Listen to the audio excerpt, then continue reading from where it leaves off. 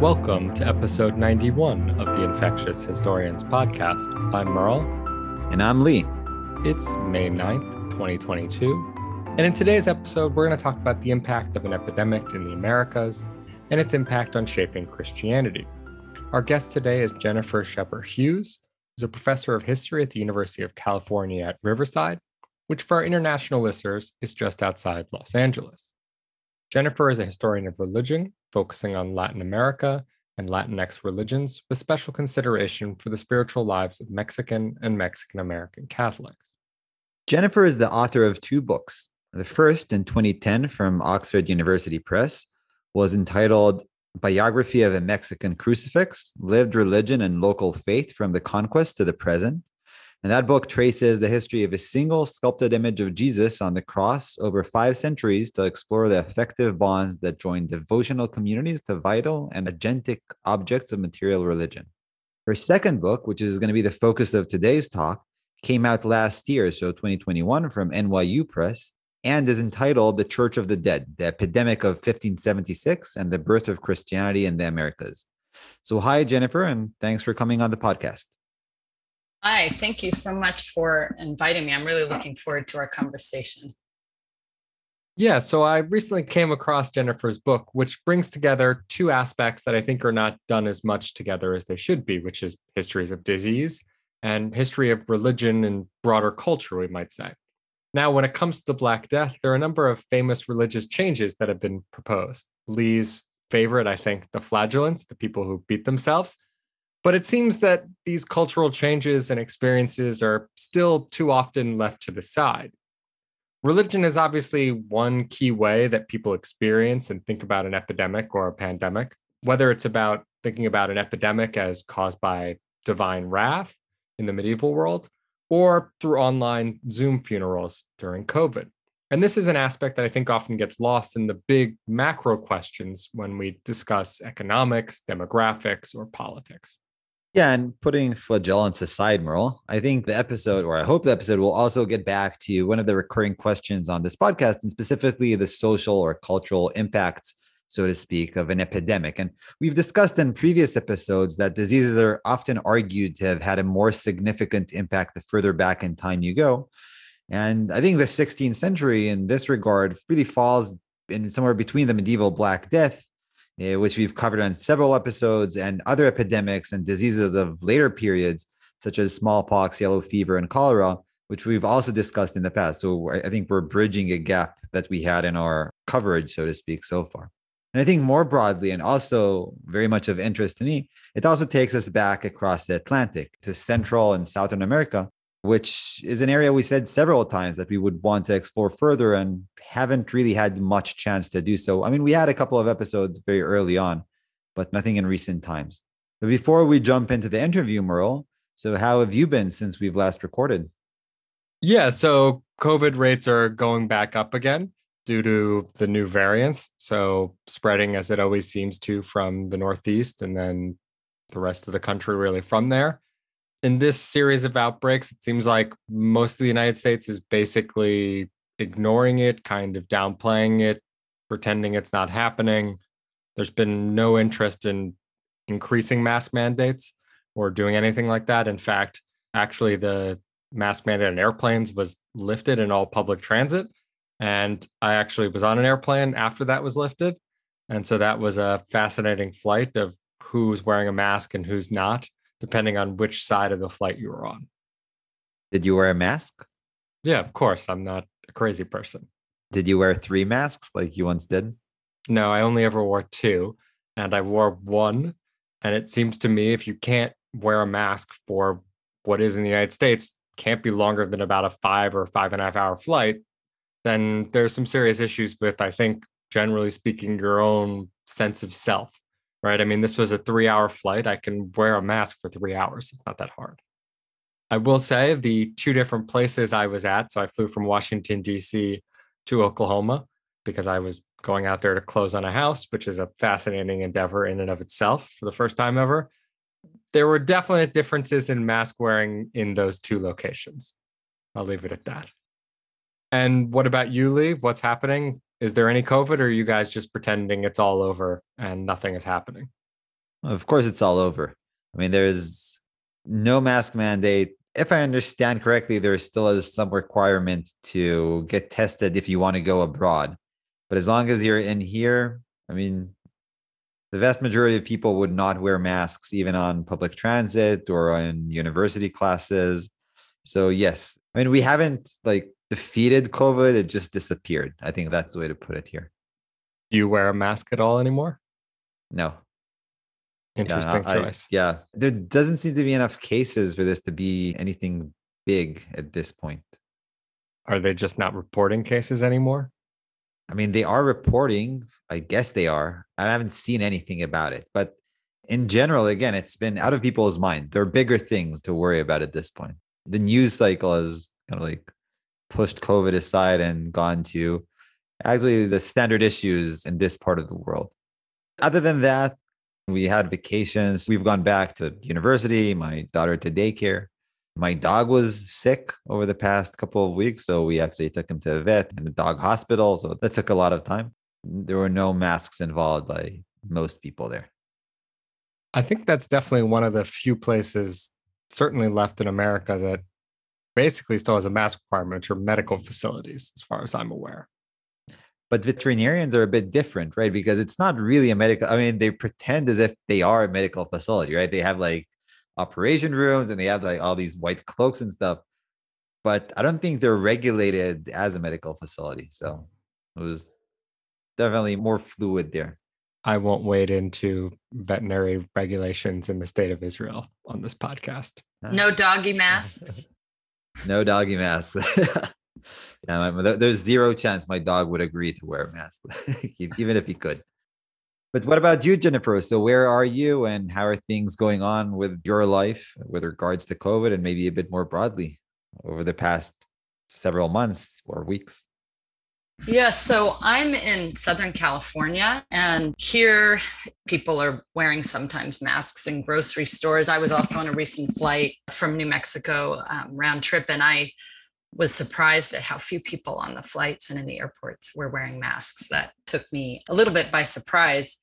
I am wrapping up. We still have another 4 weeks or so in our quarter, the teaching quarter, and my students are burning fumes trying to make it to the end of this year with its ongoing COVID impacts. And many of my graduating seniors, because they transfer in from the community college system, they're graduating, and this is the first in-person class they've had on our campus. So they're really have been so happy to be back in person, and it's almost contagious how glad they are to be back. And even though it's masks optional, the students and I are all still pretty much totally masked up in the classroom. So that's how things are going here. So you taught and teach with a mask on? I do. Wow. I do. That's probably hard. Earlier on at my university, they required all students to be masked, and they told students to sit far enough away from us teachers so we could be unmasked and speak. So that's what I did. I was teaching with masks. If I was just going to stay at the lectern or at the front of the classroom, I might not mask, but I kind of like to wander around, the desks and talk to the students as I'm lecturing, or kind of Oprah style, right? I like to, so I wear the mask just because if I'm going to be getting, within a few feet of the students, I just want to make sure that as I'm talking, they're protected. So it's been fine. Yeah. I just want to add in, Lee, that your teaching situation and guidance clearly falls within the just follow some rule requirement rather than either A, think logically, or ask B if the rule makes sense, right? The 6 foot thing we know is basically a completely made up construct now. And B also makes no sense because how air moves is through, various ways through the ceiling, through ventilation. So you don't actually get protected just because you are 6 feet away from someone. I like all those really messed up studies of restaurants that were done early on, usually in like Korea and Japan, where they showed that basically what table you sat at was purely based on how the airflow worked. No comment, Merle. I won't comment on that. Probably your good response when it comes to your own university, but I'll leave that alone for now. Maybe we can turn now to the discussion. And as we always do, I like to start pretty broad on these topics. So as Lee pointed out, While we've done previous episodes on disease in the Americas, could you maybe remind our listeners what was the role of disease in the European colonization of the Americas? Right. So when we're thinking about epidemics, say the historical impact of European colonization and imperial projects in the Americas, we're really thinking about the whole scope of the colonial period. So 16th century rather through the 18th century, and then obviously beyond. And the period of particular crisis really is the 16th century, right? And that's also where my work is sort of focused. So maybe to briefly follow up, you gave us a century. What are some of the key diseases as well, right? Is it everything? Is it Lee's favorite, which is plague? Probably not. Or is it other things that are really having a significant impact? Right. So smallpox is probably the original sort of epidemic of the 16th century, European born epidemic. But really, we have later on cholera and typhus and a range of diseases. These were at one point understood by historians and scholars as virgin soil epidemics, but that idea has really been rejected subsequently and critically interrogated. Right. So today, following your book, we're going to discuss the epidemic of 1576. So would you mind telling us, again, broad contours of what that is, what exactly happens, how long does it last, some broad effects maybe, and so on? Right. So the particular epidemic that is the center of this book takes place from about 1576 to 1581. By some counts, it cost 2 million lives. It took 2 million lives in central Mexico alone. Almost all of those are indigenous people, although there are some African people in the area and also even a few Spanish who suffered. For centuries, it was not clear what this epidemic was, what the particular cause of it was. At some point, it was understood to be typhus. At some point, you see in historical records, it gets called smallpox. For the millennium around the 2000, some historians of medicine identified it possibly as a hemorrhagic fever because the single most devastating and deadly final symptom was general hemorrhage, including especially from the nose. And so indigenous sources actually write about it. It's represented as a person seating who's in a pictographic kind of writing as someone who's bleeding from their nose. So very recently, there was a very similar pandemic, even more devastating in pure numbers, possibly around 1545. The indigenous name, the Nahuatl name that was given to it is Cocolitzli. But there are some studies from 1545, DNA studies, that suggest that it may have been a Salmonella enterica. But in any case, I think we can understand that the 1545 and 1576 can't be encompassed or really explained within this virgin soil pandemic. They very much are born and bred from the circumstances of colonial rule, Spanish invasion, and the devastation ecologically and the impact on health and agriculture caused by that invasion. And what, again, broadly speaking, even introductory level, what were the effects of these diseases? I mean, how do we describe these diseases?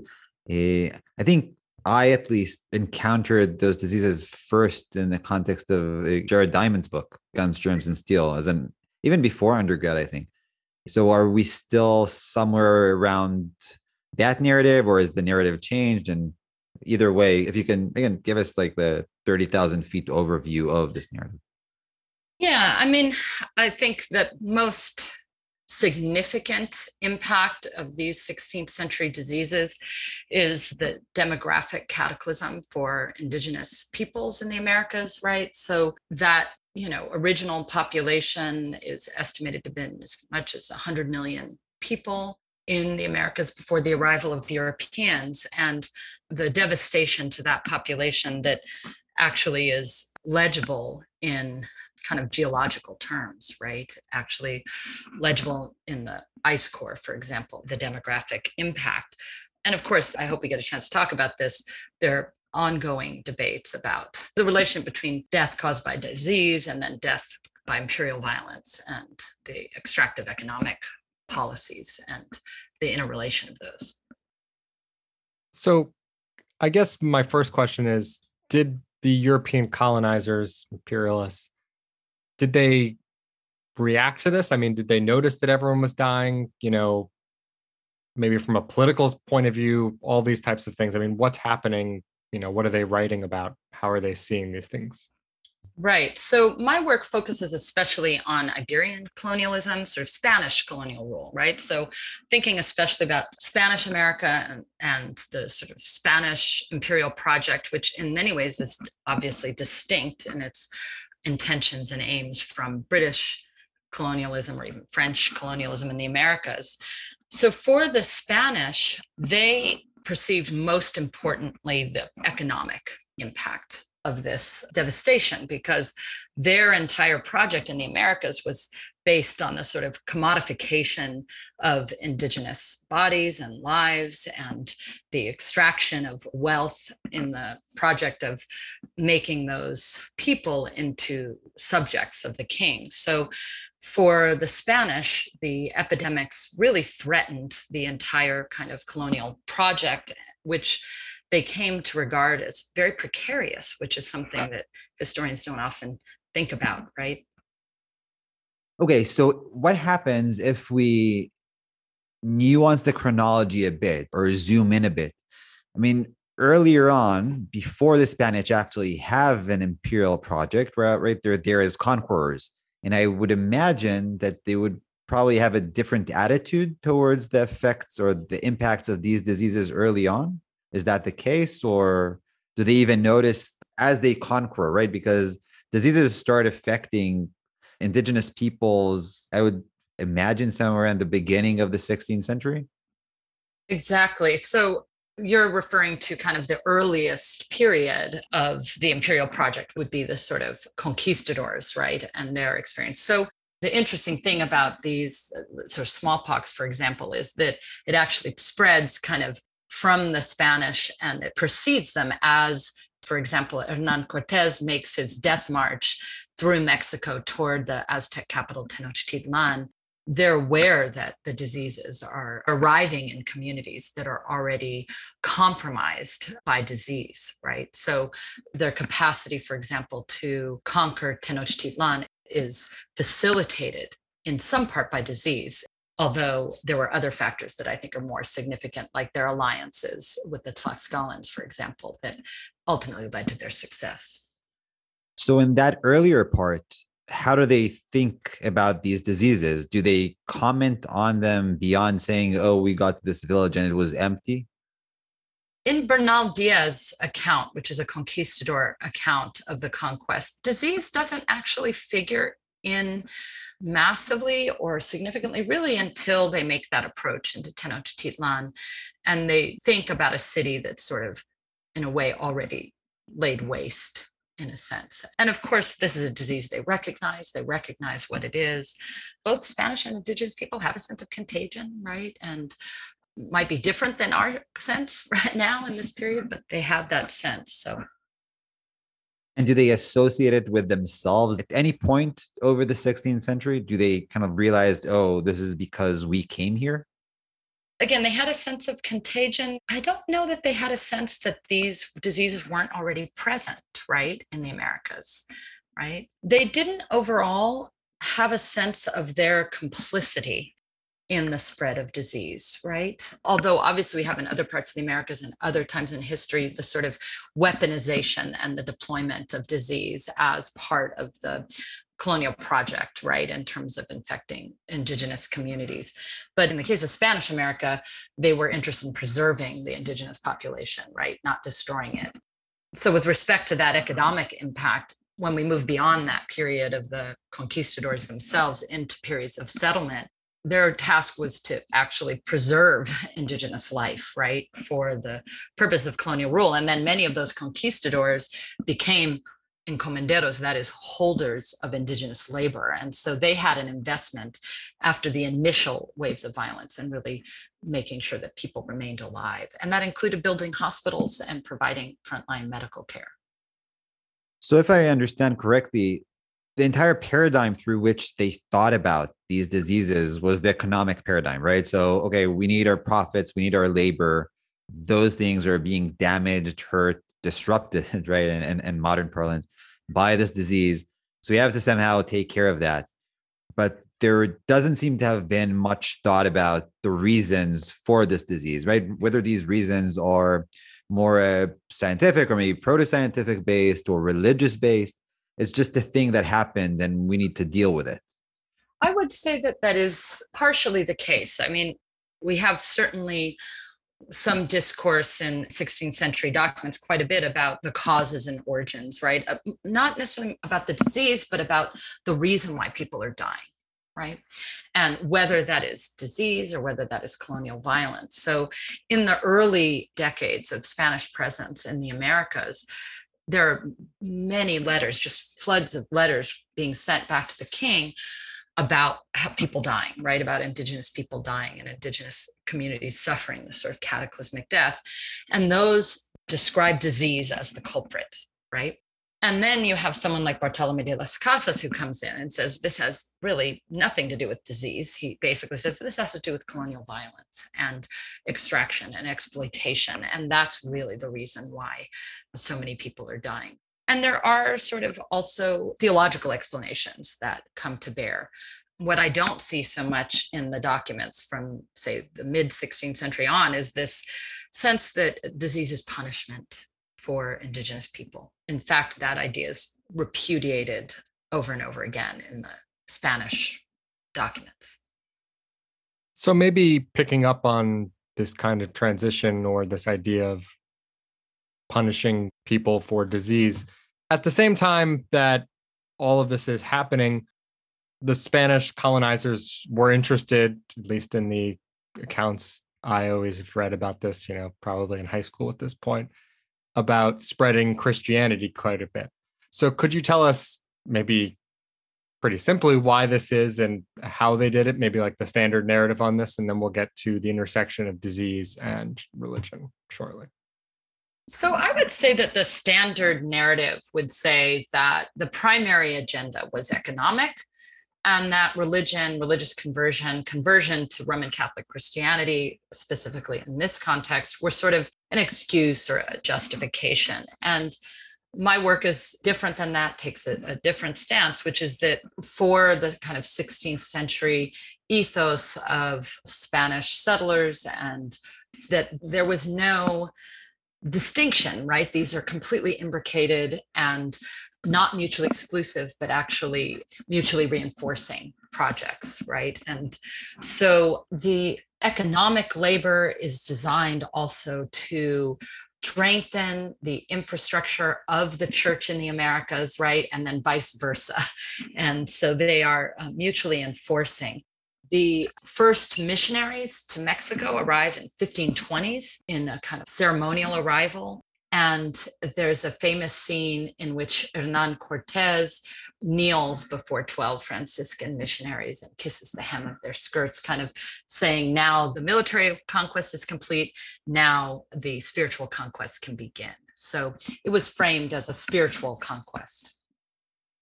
Out of curiosity, these early Christian missionaries, how are they going about doing this? Is this like, they go to the person in charge of a village and they convince that person to convert and everyone else kind of just follows suit? Are they doing lots of catechesis? I mean, how are they doing this? Everything? Just out of curiosity, do they have a specific targeted approach that changes, or is it kind of just whatever they can do? So the idea of conversion in this period is not what you might think today, right? It's not an individual discernment. It's not that sort of conversion of mind in that very individual sense. Both for Spanish and indigenous people in this period, it's a collective act, right? So for the Spanish, when they arrive in these towns, like Hernan Cortez, for example, when he comes with his posse, they read a statement called the Requerimiento, which basically says, we're giving you a choice. You can either willingly submit to the king and queen and accept the religion on your own, voluntarily, or if you decline, we'll make war on you, right? So by the time the Spanish have made their military conquest of Tenochtitlan, they understand that that conquest has already accomplished, in some sense, the conversion of the indigenous people. They are de facto Christians, right? That now the purpose of the missionaries that arrive is not so much conversion, but indoctrination and catechesis, as you say, right? So they see themselves not as making converts, but in trying to make substandard Christians, in their view, into better Christians. And how does all this look like from the perspective of the indigenous people? I mean, why do they convert? I mean, I guess you could say that they convert to avoid war at the beginning, but why do they keep on buying into something that is so closely associated with their conquerors? So the arrival of Europeans to the Americas in this very early moment, right? The kind of earliest arrival, we could say, and the military invasion and the related demographic cataclysm, on the one hand, sort of threatened structures, the integrity of indigenous cultural and religious structures.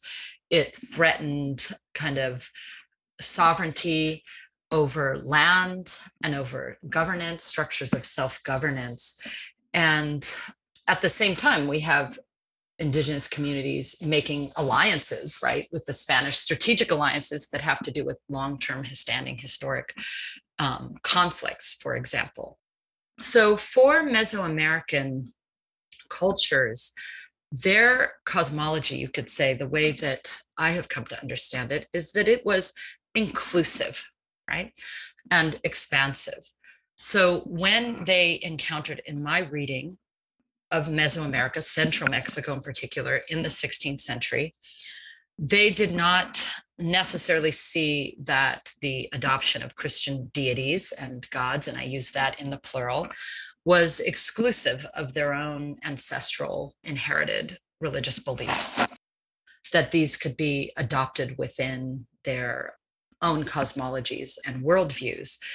Some of the greatest conflict and violence really came over the question of Christian exclusivity, right? So for the Spanish, Christianity was to be an exclusive religion. And so some of the greatest violence you see in the 16th century is really between Spanish Christians against indigenous people who also understood themselves to be Christian. But the violence is really about who controls Christianity, the nature of Christianity, who decides what is orthodox, right, and correct as Christian practice. So now I guess we've laid out those two different key poles, which is the question of religion and the question of the disease. So obviously we now want to bring them together. So starting off first, how did the Spanish church and missionaries, you described a bit how they reacted early on, but later on react to these various epidemics? I mean, are they trying to help people? Are they trying to explain this in new theologies, new moral discourses? I mean, how are they thinking about what's happening around them?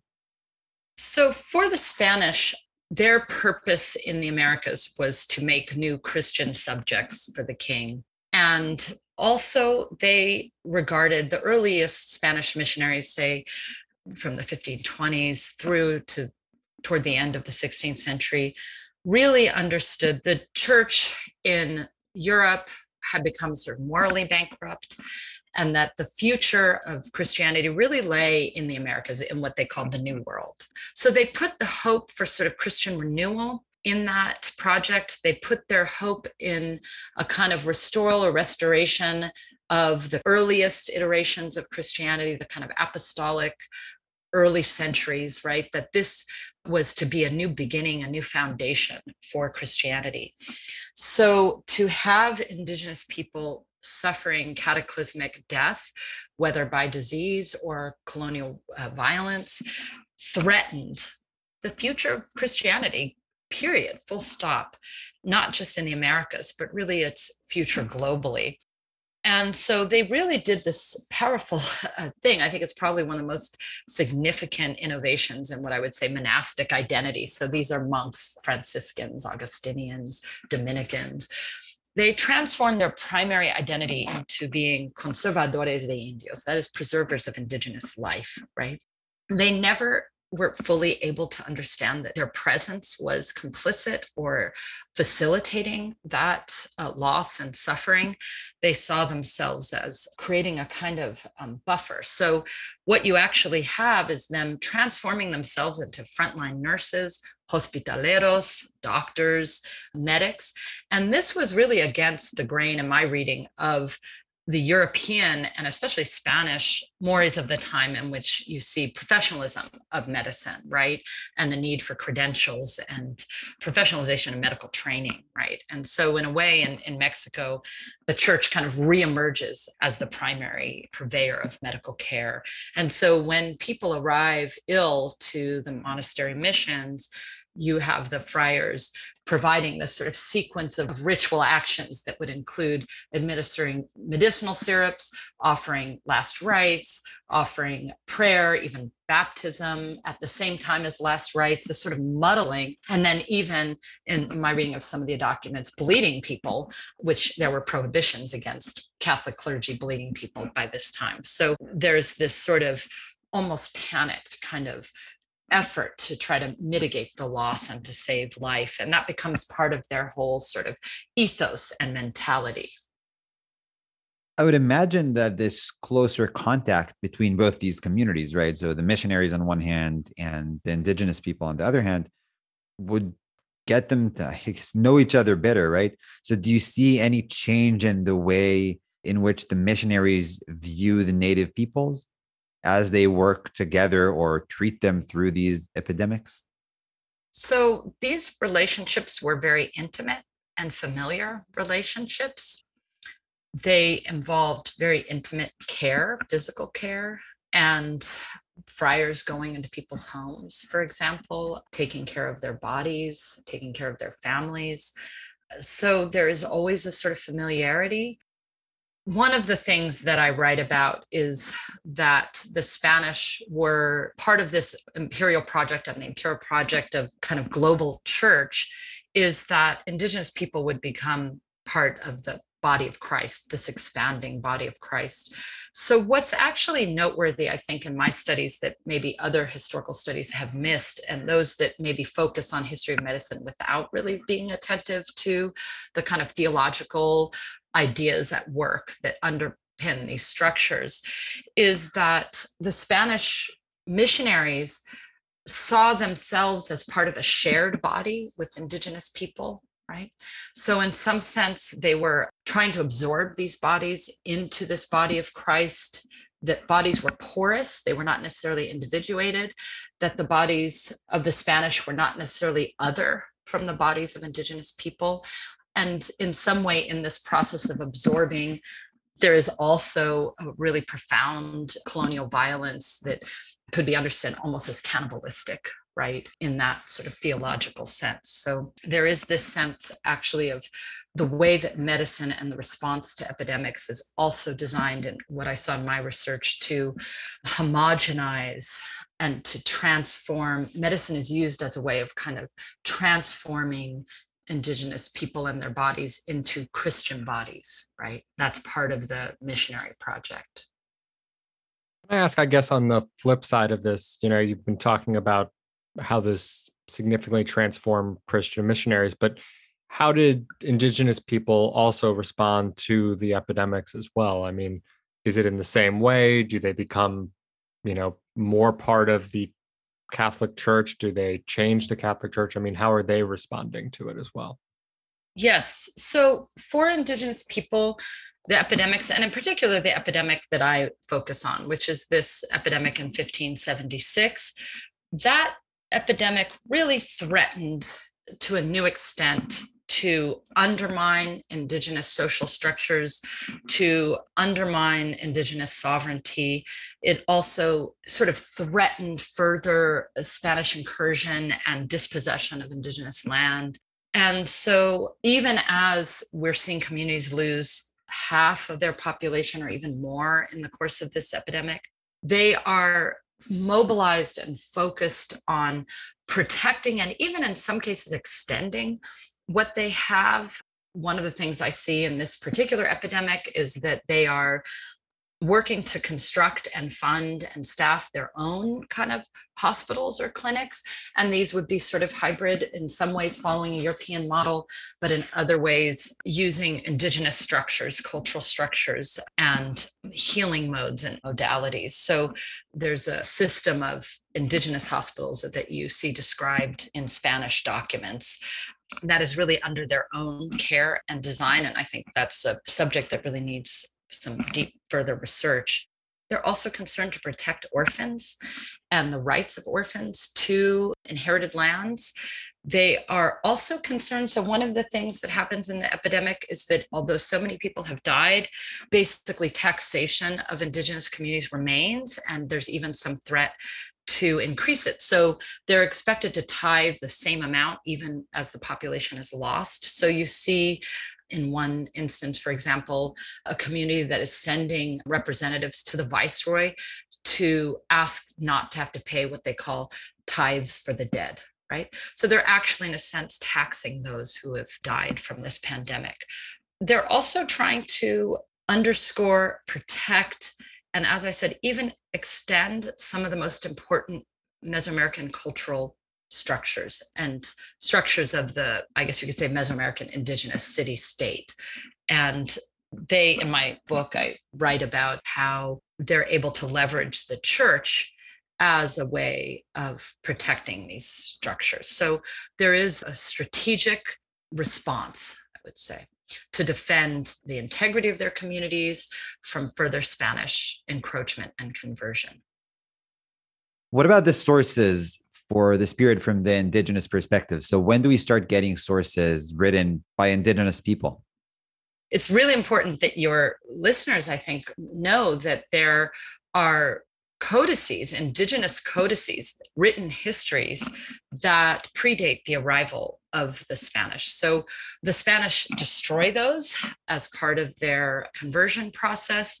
And then indigenous communities work to recreate them and try to preserve those and protect them from future destruction. So indigenous communities are also from very early on working to preserve their rights by writing letters to the king, by advocating for themselves along Spanish colonial legal channels, and by capturing their histories. So there are indigenous sources, for example, from the epidemic of 1576, there are indigenous accounts of this epidemic, for example. Can I ask, maybe we can use the 1576 account, and do we have specific examples of how then indigenous Christians shape, the church that emerges in what's now Mexico, whether it's institutionally or theologically or really anything else in between? Right. So for me, in my work, I've really tried to look at how indigenous people in Mesoamerica grappled with, responded to, made sense of Christianity. And what I've looked at is the ways that communities have navigated it on their own terms. They have discerned as communities which parts of the religion are powerful, meaningful, holy, and which parts are unacceptable, which parts are to be rejected, right? So this you see in a very pronounced way in this moment of crisis, because there's a way in which, in the midst of this particular epidemic, the kind of future of the church as the Spanish imagined it is really shaken loose and cracked open in a sense. And so there's an opportunity that indigenous people, especially here I'm talking about indigenous Catholic pueblos de indios. So I'm talking about communities that have understood themselves to be Catholic for half a century already, right? Have understood themselves to be Christian. And they work to kind of leverage this moment to reassert a vision of the church in which that church is under the authority, not so much of Spanish clerics, but rather of indigenous elites, that is under community authority and rule, and that posits indigenous territorialities, inherited territorialities, as the primary geography of American Catholicism over and against, say, the Spanish diocese with a Spanish bishop at the helm as the model of church for the Americas. To try to make this a bit more personal or zoom in even more to an individual level. So, how might such an individual, and feel free to pick any example here on either side, either or both sides. So, how would individuals experience and feel about what was going on around them and to them maybe during this epidemic, right? The 1576 epidemic. I mean, if you have evidence for that, how did that shape or influence their own personal religious views during or maybe after the epidemic?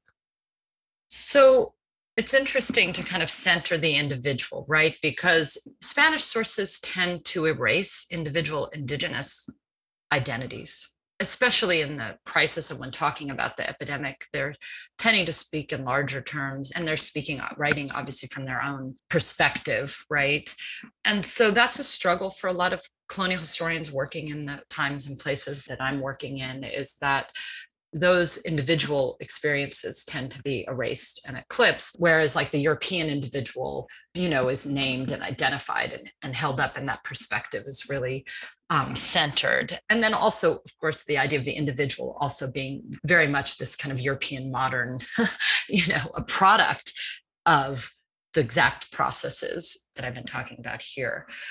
So one of the things I do is when I'm talking about Spanish individuals, like the Spanish Archbishop of Mexico during the time of this particular epidemic, is I basically say, well, I'm going to tell you who he is, and then I'm going to also kind of erase his individuality, right? And just he becomes transformed into this kind of generic Spanish ecclesial body on a landscape. But I can talk about two Spanish bishops who I think held very different experiences and perspectives.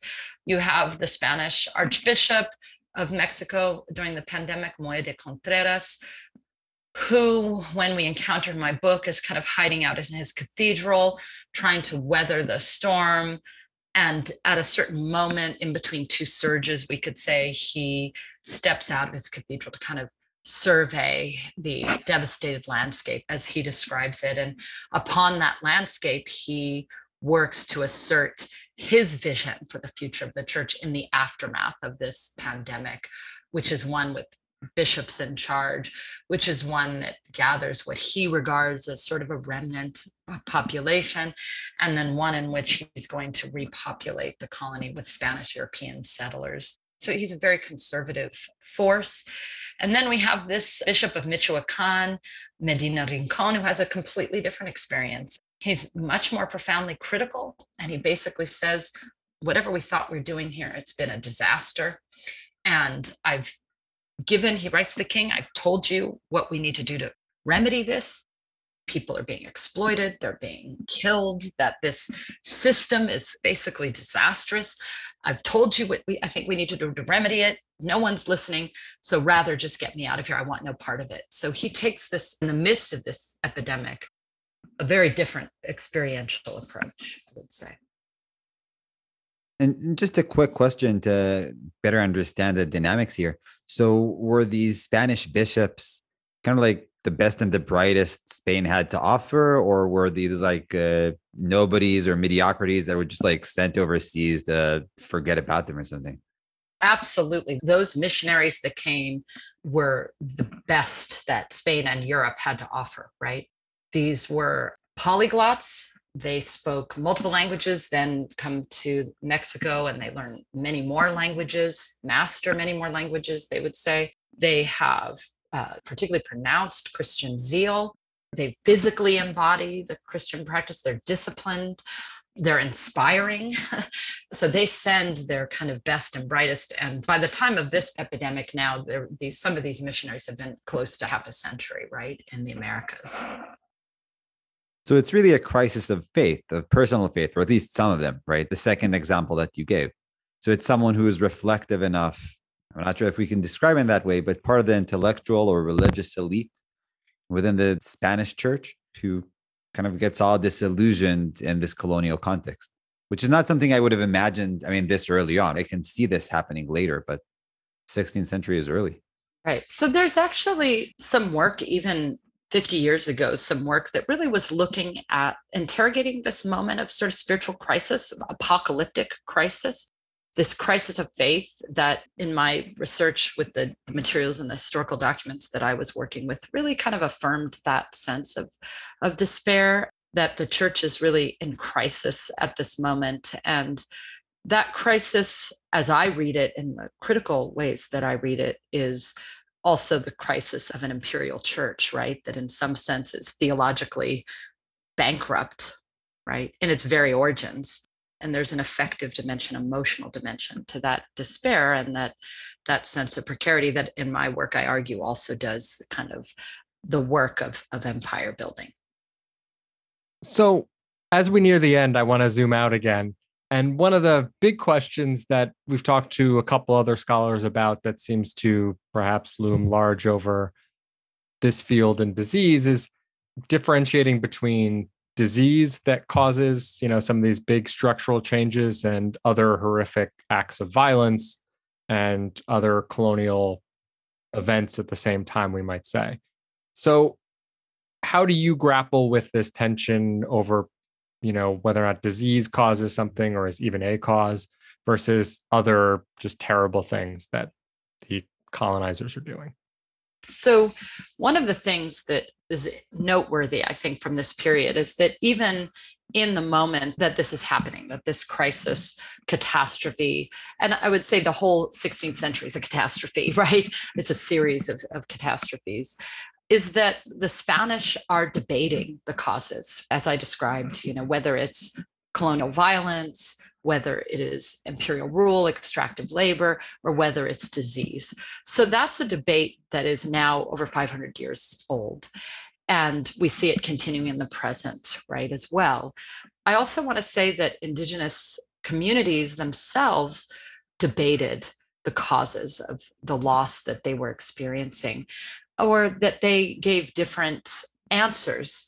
So there's one source that I consult for my study where Indigenous communities are giving multiple answers for why they're undergoing what they're going. And one of them is disease. As disease, that is one of the main ones, but also the second one is labor, right? Is the structure of labor.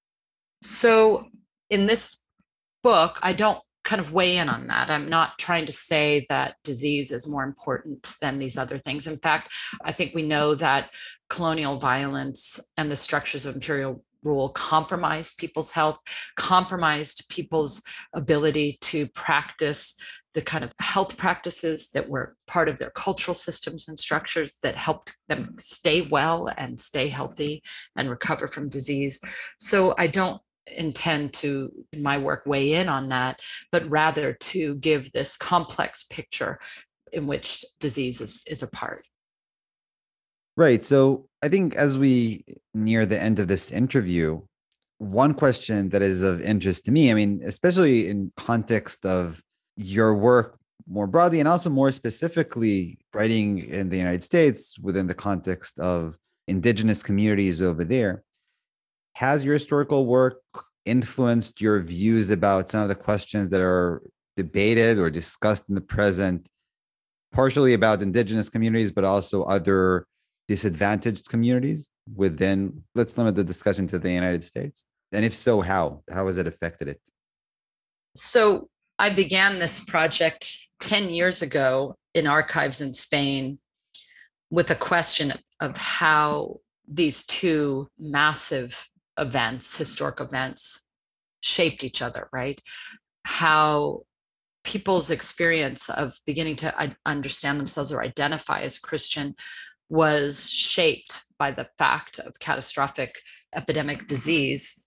And I could never imagine when I began that the book would kind of come to conclusion in the midst of a global pandemic. So it's been interesting in that sense. The sources that I'm drawing on are written and emerge in this moment that is in between the end of the epidemic and its aftermath. I think that's very much where we are right now, right? Sort of the epidemic is ending and we're in this space before we can really think about the aftermath. One of the things that I've realized as we try to make sense of where we are from wherever we're positioned and what this current epidemic means for us now and then its longer term historical impacts is that actually it's very hard for us to see in the present this current crisis what its historical impacts will be, right? So I can see that in the reading about this 1576 epidemic, is that they were struggling to figure out what it meant, struggling to figure out its causes, and trying to figure out what future lay before them.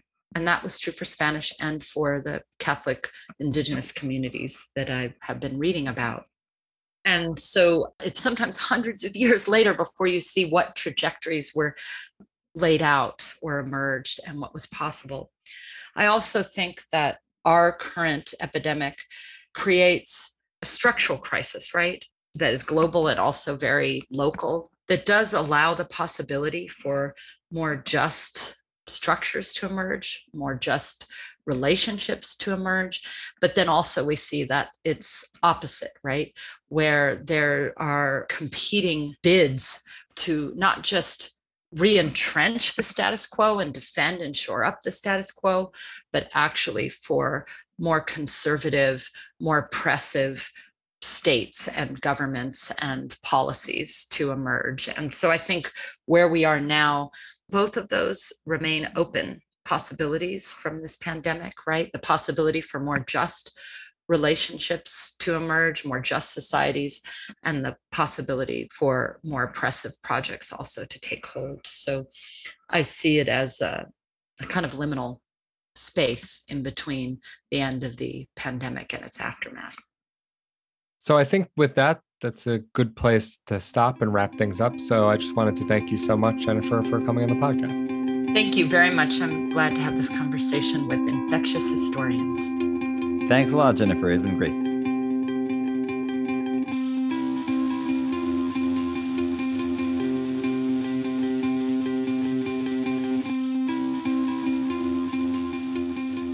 Great. So I thought that was a very interesting interview because it resonated with me on several different levels. I think one of the levels where it resonated was the connection. I mean, there was obviously the connection between the epidemic and religion, but one of the things that we discussed a bit more earlier in the interview was really the way to understand the epidemic through really an economic paradigm, right? So the epidemic is bad because it's killing people, and these people are supposed to produce or provide labor and resources, and they're not there to give it to back then to the Spanish colonial administration.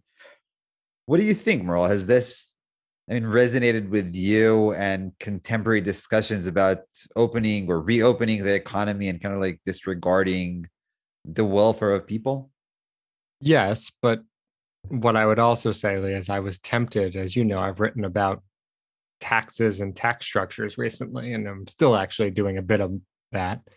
And so I did want to ask a whole bunch of follow-ups about the fiscal system in which this was all operating, but I decided I shouldn't push us completely on a tangent to that. And I knew if I did that you would just be less than thrilled, we'll put it that way. You mean zone out? That's probably what would have happened, or you would have laughed at me while I'm mute. One of those two. That happens very often, I will say, to our listeners. But I do think, to make your point, that there is a clear, close connection between economics and disease. What I would also say is it's interesting how much I think people running economic structures will do to avoid severe disruptions, and often how perhaps even successful they can be, right? I mean, she gave us a story of people wanting a reduction in tithes, for example, because all these people have died and the state doesn't really want to do that, right? So that people still want their taxes essentially, right? And they still want their economic systems to function no matter what. Well, from my perspective, again, as a medieval historian, that's a question that I've encountered in my own work, right? In medieval Byzantium. And what happens when an area gets depopulated and the government still wants its taxes from that area? So, yeah, well, we could have asked about it. I would tolerate some of that at least. Well, I'm sorry I didn't. Next time I'll ask all about fiscal structures. And we'll just do it on our new podcast, Merlin Lee Discuss Fiscal Structures. But I will say, although we framed it, in that way in terms of economics or what was the impact of all these epidemics or this one epidemic, it was also more interesting and very different for me to talk about some of these religious impacts on both sides, whether it's in particular, obviously, on the indigenous people who are so often bear the burden of these diseases, but also even on the colonizer side, right? How they shifted their worldviews religiously.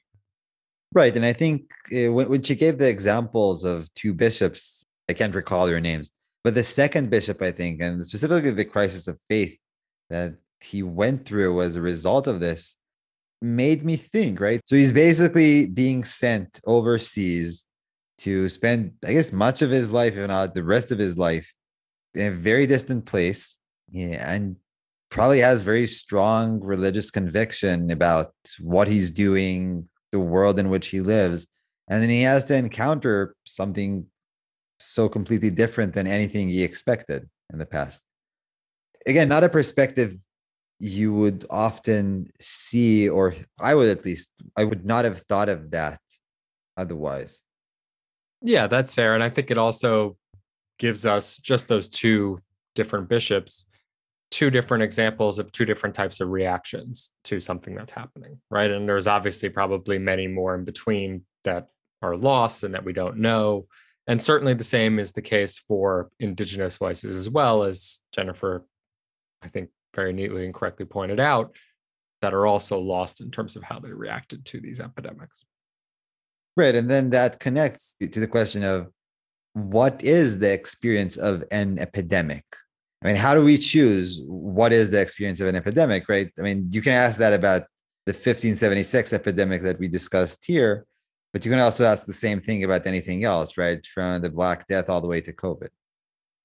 Yeah, I mean, I think that last point, when she was talking about COVID and, how people living through an epidemic are always uncertain of what's coming, is actually something we wrote about very early on during COVID, if you recall, Lee, that not every epidemic is the same and we don't know how this is going to develop. But the industry and say op-eds, when it came to historians, was to give very concrete, specific, this is what happened in the past, this is what will happen in the future, or this is the type of things that are happening, this is what may happen. When in reality, as we've talked to, dozens of guests now, who have all stressed that their individual personal situation is quite different than you and I and from everyone else we've had on practically. And so to kind of suggest that, this is what's going to happen is quite difficult as you're living through the epidemic phase. No, right. I mean, kind of predicting the future based on the past. I mean, that's relatively naive, even in a sense. But the question is whether there is like a majority view, I guess, of what the experience of an epidemic is. And I think, again, reflecting on the podcast and the 91 episodes we've had, we've seen, I mean, not only are both of our experiences different, but I think more or less each guest we bring on has a different experience, right? And some of these people live closer to us, others live further away. But it's generally, I would say, relatively unique individually, that is. Yeah, I think that's true. This is actually something I think that Keith Wailoo brought up when we discussed COVID with him, right? That everyone's view of this in different states was actually quite different. Yeah. Yeah. One thing that I'd like to add here at the end that's been percolating in my mind during our discussion with Jennifer was how much a lot of these reactions sounded very late antique or very medieval. I mean, I thought in particular of, Charlemagne and the Saxons. Do you know this discussion, Lee? I think I do. Yeah, where he goes across and he conquers the Saxons by war, and then they all get converted, quote unquote. And this is a lot longer of an endeavor. I mean, it sounded medieval and late antique in one sense, but in the other sense, she definitely has much better sources than what we have, right? So, I mean, I would love to be able to say like 1% of what she has or what she can say about her, so to speak, epidemic. I would have loved to say something this detailed about, let's say, the favorite of this podcast, right? The Justinianic plague, where we just don't have this kind of rich source material. And I think that reflecting on that, it kind of pushes our own histories to be much more top down, right? So the state and what the state or the emperor or the king or whatever, what are they doing and how are they reacting? Whereas I think in this case, she was able to provide a much more nuanced, detailed view of how things looked like at the ground of people who actually were at the, so to speak, forefront of engaging and countering this epidemic. So yeah, there was definitely a medieval or late antique feel, but it was not exactly the same, which I guess is pretty obvious. So things are different and things are the same. Thank you for that. Yeah, a profound conclusion there. So I guess that with this profound conclusion, we can move on to wrapping up the episode. But before that, I would want to ask you, Merle. So, what kind of music do your kids like to listen to? Well, when it comes to music, I'm of one mind, which is I don't really feel like listening to quote unquote kid songs.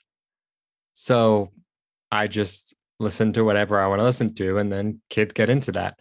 So my kids, for example, are really into AC/DC Thunderstruck, one of their favorites. They really like Johnny Cash as well. Yeah, I think you spoke about Johnny Cash at some point in the past, right? But basically, you're saying that they're like your captive audience, so you could just like indoctrinate them with whatever music you like. Well, the issue is at least my kids like music, and so why would I listen to music that I don't like and I don't want to listen to when they like other music just as much? Do they try to rebel? I mean, I don't know if they watch like the Disney movies or there's some kind of equivalent, but I mean, I remember from my own childhood that those had like pretty catchy songs. I mean, my daughter hasn't watched anything yet, so I'm still out on this one. But have they listened to music from there, and do they like music from there? And if so, do they kind of like rebel against your musical taste?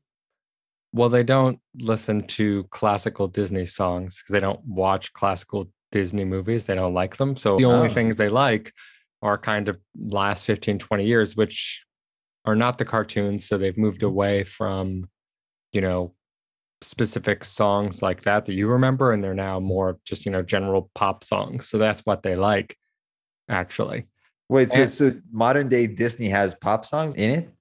Lee, you are so out of touch with, I mean, I'm modern actually, reality. I'm actually, no, I'm proud to be out of touch on this one. But yeah, we're still not in that phase. Yeah, because I assume your daughter is still napping. Once the nap is Yes. gone, you're completely toast. So I wish you luck. No, we'll see what happens. Yeah, what does Okay, your so daughter listen to? so I mean, kind of a mix. I have taught her a few songs that she is very much into. So the Wheels on the Bus is basically the song with which she goes to sleep every night. But I think all the children's music is always things that I sing. So she never like hears those songs like on her own. So she can ask me, "Can you sing me the Wheels on the Bus?" And then I sing that. So you don't play any music for her ever? No, so I don't play any children's music for her, but I do play other music. So for example, there was probably like 2 or 3 months in which every time she woke up, I always used to play Bob Marley, Three Little Birds by Bob Marley. And Yeah, then so just Redemption songs, which she also really liked. She yeah, would play that every morning, like again and again. see what I mean? It's much easier, much better when you choose the music.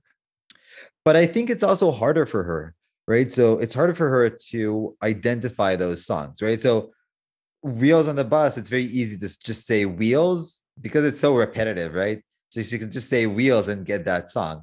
But if she wants like a Bob Marley song, she can say Bob Marley, but then I say, okay, what song do you want to hear? And the best we got with her is to say oatmeal. Do you know why? No, you can tell me like, Because in Bob Marley's No Woman, No Cry, there's a line there where he says, and we will cook oatmeal porridge, which I'll share with you.